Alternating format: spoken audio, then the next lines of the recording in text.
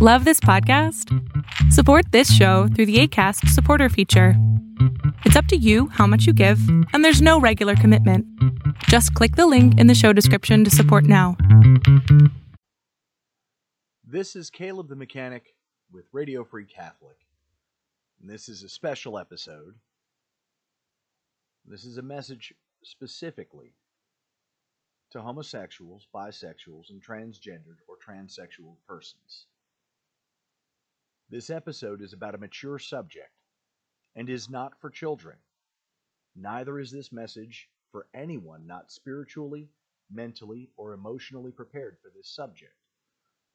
For Catholics, this podcast covers details that may be a scandal. Discretion is advised. For those who this message is for, at times you're going to hear something that's so true that it rings in your head like a bell. Go ahead and press pause and take some time to mull it over before continuing. Don't worry, I'll still be here when you're ready. In nomine Patris et Filii et Spiritus Sancti. Amen. May the most precious blood of our Lord and Savior Jesus Christ cover everyone who is listening to this podcast and protect all those who hear this message, that they may grow closer to Him and begin their path back home to Him who lives and reigns in saecula saeculorum. Amen. Our Lady of Sorrows, pray for us. In nomine Patris et Filii et Spiritus Sancti. Amen. First, I want to say, God loves you. If you're hearing this message, it is proof He loves you. Because I have a message for you that no one in any church, any Christian denomination has for you. Not even the priests or bishops in the one holy Catholic and Apostolic Church, which is the one true faith founded by Jesus Christ Himself. And you may have noticed, the Catholic Church is going through a thing, and has been for at least 50 years now.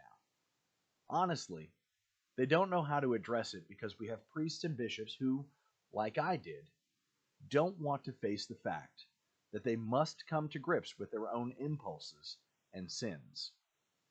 They don't want to believe that their impulses are wrong, disordered, and the result of the devils in their own lives. Now, I walked this path myself. This episode is a direct result of what I have learned from my own experiences, as well as what I have been taught by a myriad of good and holy priests from conferences, during spiritual direction, in the confessional, and in the writings of saintly priests and the saints and doctors of the Church throughout Church history. You were not born this way. The idea that God made you gay or put you in the wrong body is a lie. Were we talking face to face, I could demonstrate countless tangible and obvious ways that God is not the one who created you flawed or broken or whatever. A craftsman, when he makes something, when he builds something, we'll take a car for instance. When the creation of a car is complete, it is as perfect as it can be. When a painting is complete, it is as perfect as it can be.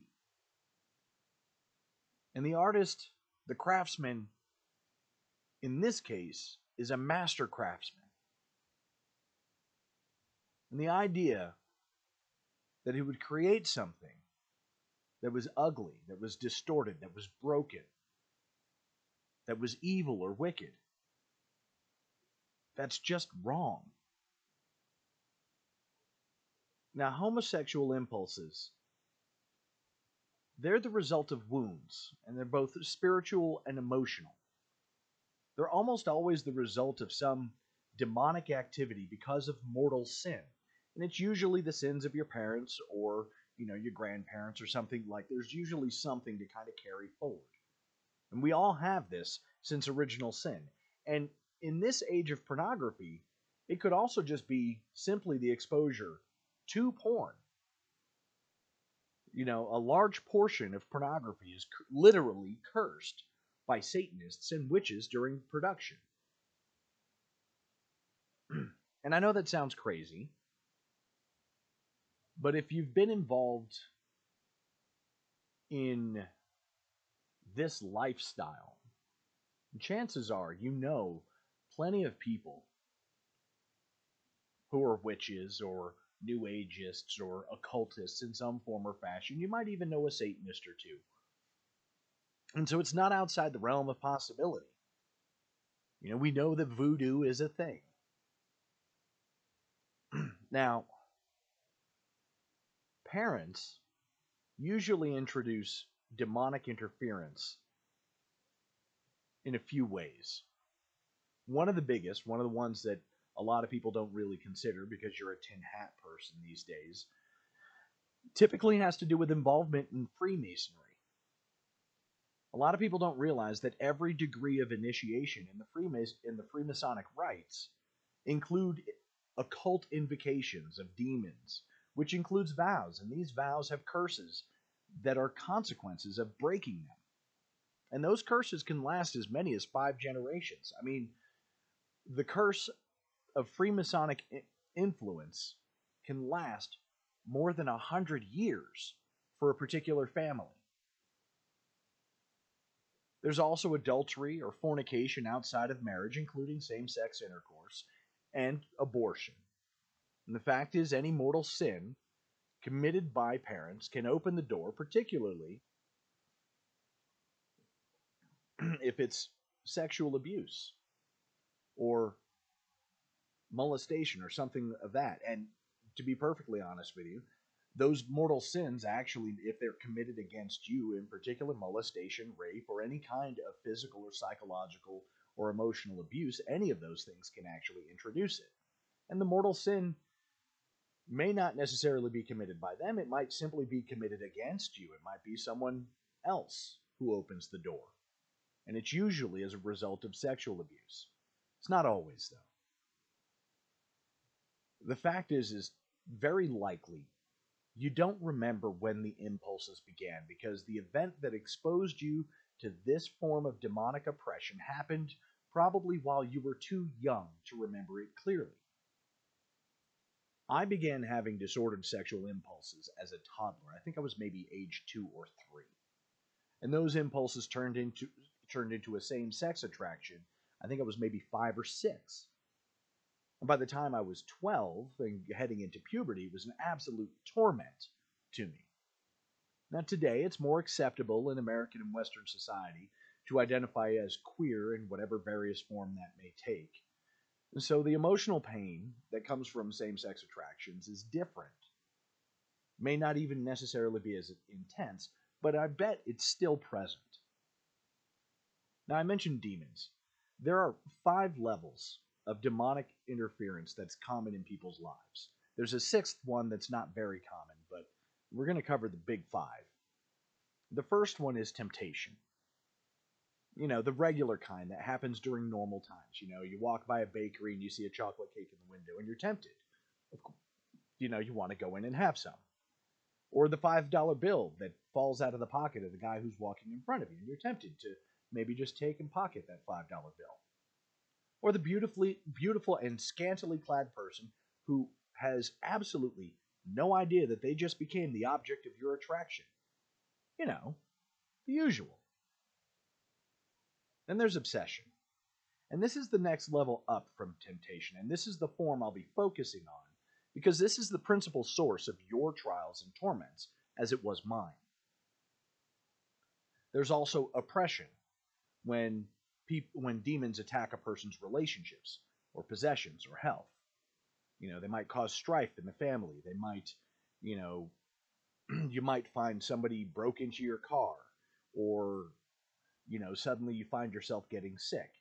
Now, I don't want to cover this one too terribly much, because in all honesty, if you're living the kind of life that this message actually resonates with you, that, where you clicked onto it and you're like, hey, I kind of want to hear what this is, then chances are you're living the life like I was, where you're bringing a lot of that on yourself. You're generating the strife in your own relationships. You're not handling your possessions maybe the way you should be, or maybe you're not taking care of your health the way you should be. Drugs or um, rampant social interactions that are maybe a little less or a little more direct than maybe we should be engaging in. And so I don't want to hover on that one too much because that one's a little bit separate, and you learn about that one a little bit later. The next one is vexation. And this is in rare instances when demons are allowed to physically attack a person. Now, typically within the Catholic Church, this is, a physical attack from a demon is usually reserved for a saint, someone who God wants to make more holy, who's willing to make an extra sacrifice for the salvation of souls. But if you're involved in the occult, this might also happen because this may very well be a direct result of curses. The last one, the fifth one, is possession. And I don't really want to talk about this one too much because everybody kind of knows this one. And that's when a demon takes either partial or full control of a person's body. Now, diabolic obsession, the focus of demonic, like the one that I want to focus on the most, is different from regular temptation predominantly in its intensity. It's the impulse that comes on you like a tidal wave. It's uncontrollable and it's unyielding until you give into it. It drives you to do things that if you had your senses about you, you would never dream of doing those things. It'll make you think that your affections are being returned when they aren't, or they'll cause you to believe an innocent interaction with someone has an ulterior or sexual motive, and it doesn't go away no matter how much you try to put it out of your mind. And relief from the obsession only seems to come when you give in to the desire in some way, and the closer you get to acting on the exact impulse, the greater the relief. Now, in the church, there was a great saint, a doctor of the church, St. Catherine of Siena, and she's notable for pointing out that homosexual acts are so extremely against the natural order that demons, due to the fact that they still have an angelic nature, they're fallen angels, but they're still angels, they must flee from the sight of it. They cannot stay around when same-sex sex is going on.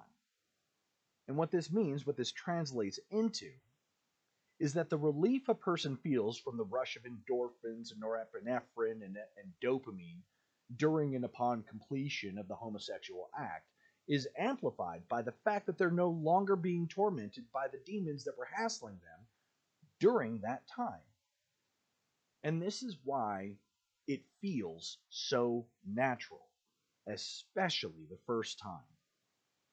You not only got the rush of endorphins, but for once you're being left alone. There's no guardian angel prodding your conscience and no demon harassing your soul. It's just you and your partner, or partners, who likely feel the exact same way you do, which usually translates into, oh, I think I love you, which is also not true. Now, the first time I had sex was technically in a threesome.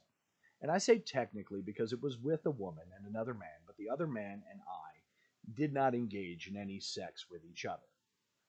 This was two men engaged in heterosexual sex with a woman. Now, this was the sin of fornication, obviously. But the act was still in line with the natural order, so my guardian angel was coming at me, chastising me for this sinful behavior and the circumstance itself. I mean, not only was I surrendering my purity, but I did so like this. And as if that were not enough, there was a devil in my ear the whole time trying to get me to reach out and engage with the other guy, who was a close friend and cohort from basic training. Now, this was while I was in the Army during Don't Ask, Don't Tell. And it was only fear of the consequences, losing a friend, being kicked out of the Army, and having to face the fact that I was gay, that kept me from acting on the impulse. But the emotional turmoil was so intense that within minutes of finishing the act, I was a sobbing, broken mess. It literally terrified my friends because one minute everything was awesome, sex was being had by all, and in the next, one of us was ugly crying in suicidal depression. Now, I was able to cover it somewhat by saying that, because I was a Christian and wanted to wait until marriage, etc., etc. I mean, you know the deal. And I didn't have sex again for another 3 years. There was no impulse towards women whatsoever. I mean, after that last time, seriously, who would even dare? And I couldn't afford to expose myself as homosexual around my fellow soldiers for obvious reasons. Eventually, though, I would kind of fall into, the rave and club scene of the 90s, which provided some cover due to the drug use and the general debauchery. I mean, nobody's going to dare to expose you unless they want to be exposed for all of their misdeeds. Rumors would arise, but they're just rumors, and back then you practically needed pictures or video proof to really kind of push someone out into the open. Eventually, in this situation or arena, I began to feel more comfortable. No, more safe.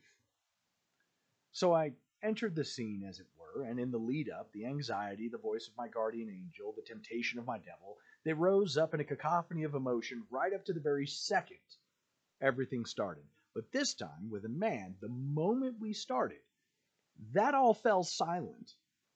And there was just the two of us until we were done. And after that, peace and quiet for the first time in my life. And I thought to myself, this feels natural. Finally, I'm where I belong. And so that would, carry on for about 15 or so more years, kind of off and on. The thing is, immediately before, during, and shortly after sex were my only real times of peace. The rest of the time I was in conflict. These body parts that I have were obviously designed for specific purposes. And I had to convince myself that because there's this thing called science, that I could conceivably view my body as the machine that my soul just kind of inhabited, or some other such nonsense like that. And the whole time, deep down, I knew it was nonsense. I studied the human anatomy in an academic manner and learned to hack the systems, as it were. And then I shared this knowledge with others as kind of a means of seduction, and it worked often enough. I was involved in the occult as well, and as I'm sure you well know, very often these things, science, materialism, and the occult, when they're woven together in specific ways, it's kind of all about sex, more sex, and crazier sex. So how did I get out? I mean, the whole world today is saying that homosexuality and transgenderism is okay, so, what's the deal? Well, the shorter answer is God kept pouring out his grace as he kept calling me to come home. And chances are, if you're listening to me, he's calling out to you too, right now. Now, Pope Francis is famous for saying, "Who am I to judge?" I mean, that was the message I got. I got it from him, and he's correct. Catholics and other Christians get this part wrong quite often. Now, the fact is homosexual acts are evil. They are disgusting. You know this, and I know this. But the impulse, the attraction to members of the same sex, is not evidence that you are evil. It's evidence that you're hurting, that you're wounded, that someone or something wounded your soul with a poison knife, and like any cut or wound, it hurts when you touch it or try to clean it. You don't want to pour iodine or alcohol on it to sterilize the wound because that burns and that stings. And you might cover it with a bandage or a cloth, but if you don't actually clean the wound, it gets infected and it can go gangrene. And you probably don't know how you got wounded in this case, only that you have a great deal of pain whenever someone tries to help you. Now, this is perfectly normal. Unfortunately, it's not healthy, not even in the slightest. This wound causes you to only look to yourself for love.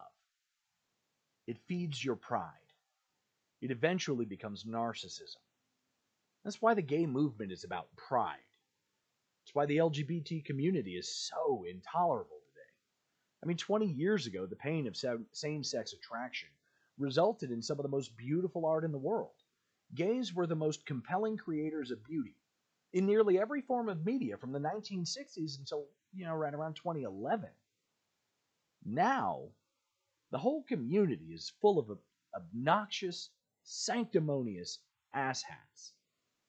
And this is what happens when tolerance transitions through acceptance and into arrogance. Recognizing that is the first step. This arrogance expresses itself in a few ways, and they're all related. God got it wrong. He made me this way. I was born in the wrong body. Now let's take a moment. Let's just suppose that you're an artist, maybe a painter. Imagine your masterpiece looks up at you from the canvas and says, "You painted me wrong. I should be another color or a still life portrait." Now, you painted this magnificent picture. It's perfect in every way, and it has the balls to say to you, its creator, that you got it wrong. Now, on some level, I'm sure there's room for respect for the creation that has that level of audacity. But the fact is your painting owes you its entire existence. Should you become insulted, which to an infinite degree is your right, you could throw that painting into the fire to be destroyed. And that would be justice. And so it is with the man or woman who makes the claim that God somehow got it wrong.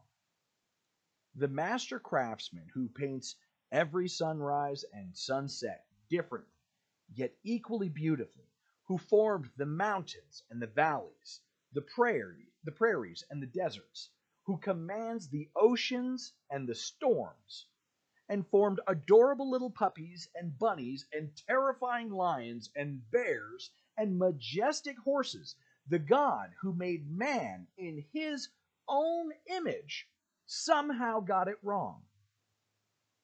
Imagine that.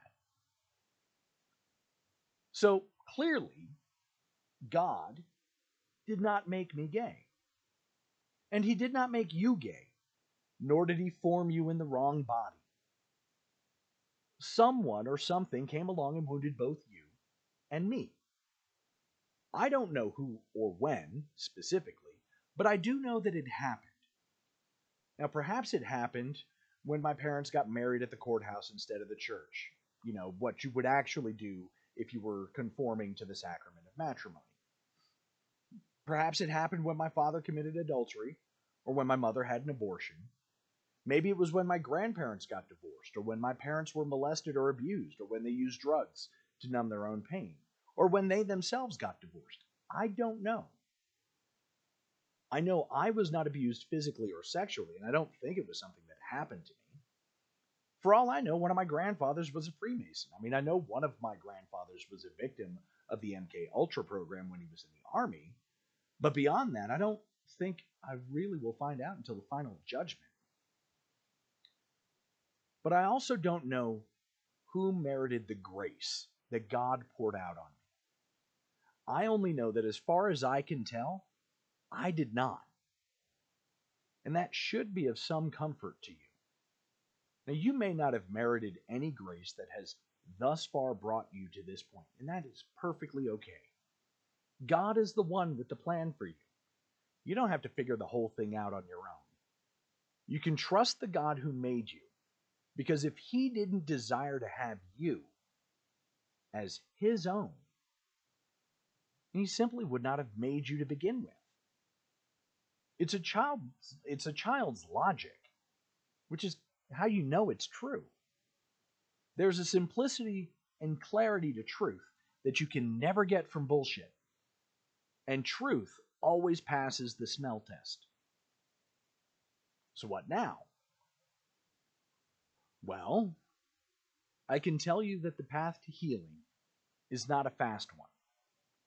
I came back to the Catholic Church 8 years ago, and it took me 3 more years before I finally made the decision to no longer identify as gay and fully pursue a life of chastity. Shortly thereafter, I actually decided that a celibate life after the pattern of the priesthood was probably the best. I live today, as I have for 5 years, as a hermit, which is not to be confused with a recluse. I live alone in the world with a regular job, and I pursue this particular vocation in thanksgiving to my God, my Lord and Savior, Jesus Christ, with the help of his mother, the Blessed Virgin Mary, and the one holy Catholic and Apostolic Church. Now, I started on this path through confession. Now, confession, if you don't know, is a sacrament in the church.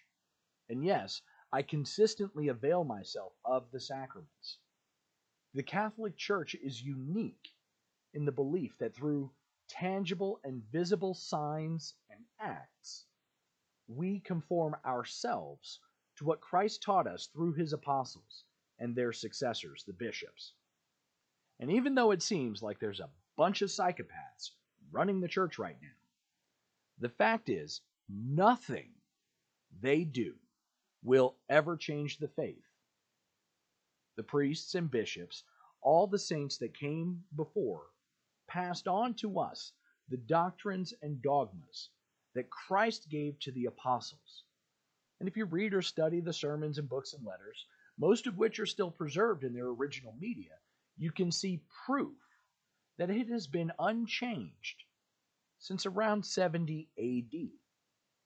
Though a bunch of morons are trying to get us to change over to what came out in the 60s and 70s. I'm sorry.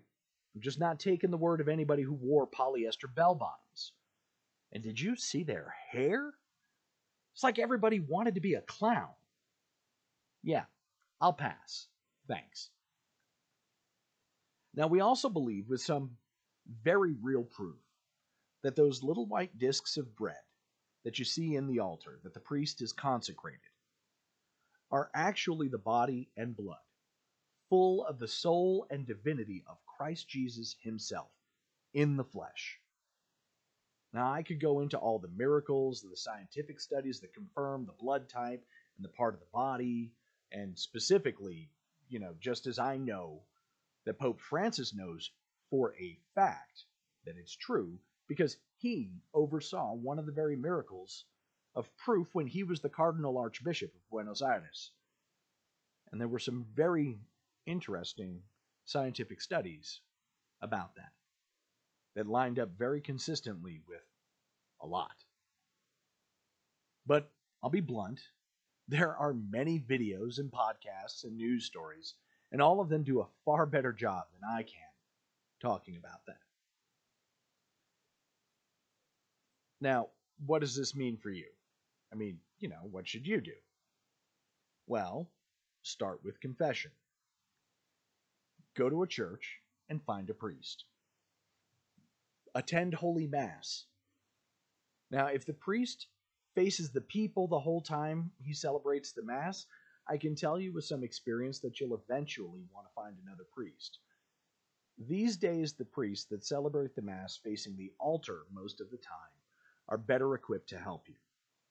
But I had to get in where I could, just like I still do today. Spend time in front of the Blessed Sacrament. Quiet time in front of the tabernacle or in front of our Lord in the Blessed Sacrament will bring about miracles. Honestly, I don't want to spoil it. It's just so simple. You go in, you sit down, you face him, and you let him do the rest. Pray the rosary. I'll tell you right now, every Catholic knows what the rosary is, and the faithful ones can even pray it. And you can get your hands on a rosary at any Catholic church, and they might ask for a couple dollars to cover whatever they paid for them. But a cheap $1 rosary serves the exact same purpose as one of the fancy ones with the sparkly beads or one of the tough ones made of parachute cord and metal. It helps you keep count. That's it. You get yourself one of the little pamphlets that has the instructions, and you're good to go. Remember, it's the words and the deeds, the self-discipline of the sacramental, the story, his story that you're thinking about. And the prayers, particularly the Hail Mary, demonstrate to his mom that you want to know her son, Jesus Christ. After that, trust her. She'll bring you to him. Now, those are the basics, the starting point. And there's so much more I want to tell you. But if you seek it, you'll find it. Give thanks to God that you were born in this day and age. There are hundreds, if not thousands, of Catholics, good Catholics, who have podcasts and YouTube channels that are striving to bring you the gospel and the teachings of the church. And they'll talk about the controversies, and they'll talk about the miracles, and they'll talk about the scandals. And they're not going to sugarcoat the civil war that's currently going on within the church, or the bad priests who are harming the faithful. Now, they'll not always be absolutely correct, but they'll tell you the truth the best they can. And best of all, in this day and age, you can find the homilies and sermons of so many priests. Now, admittedly, some of them won't be great at what they do, and a few will just be kind of plain wrong. They're only human after all. But if you watch enough Catholic content, you will find the gems. And those gems will always be talking about keeping to the traditions of Holy Mother Church. And this is the point kind of where I want to tell you who to follow and who to watch and who to listen to. But that's not my place.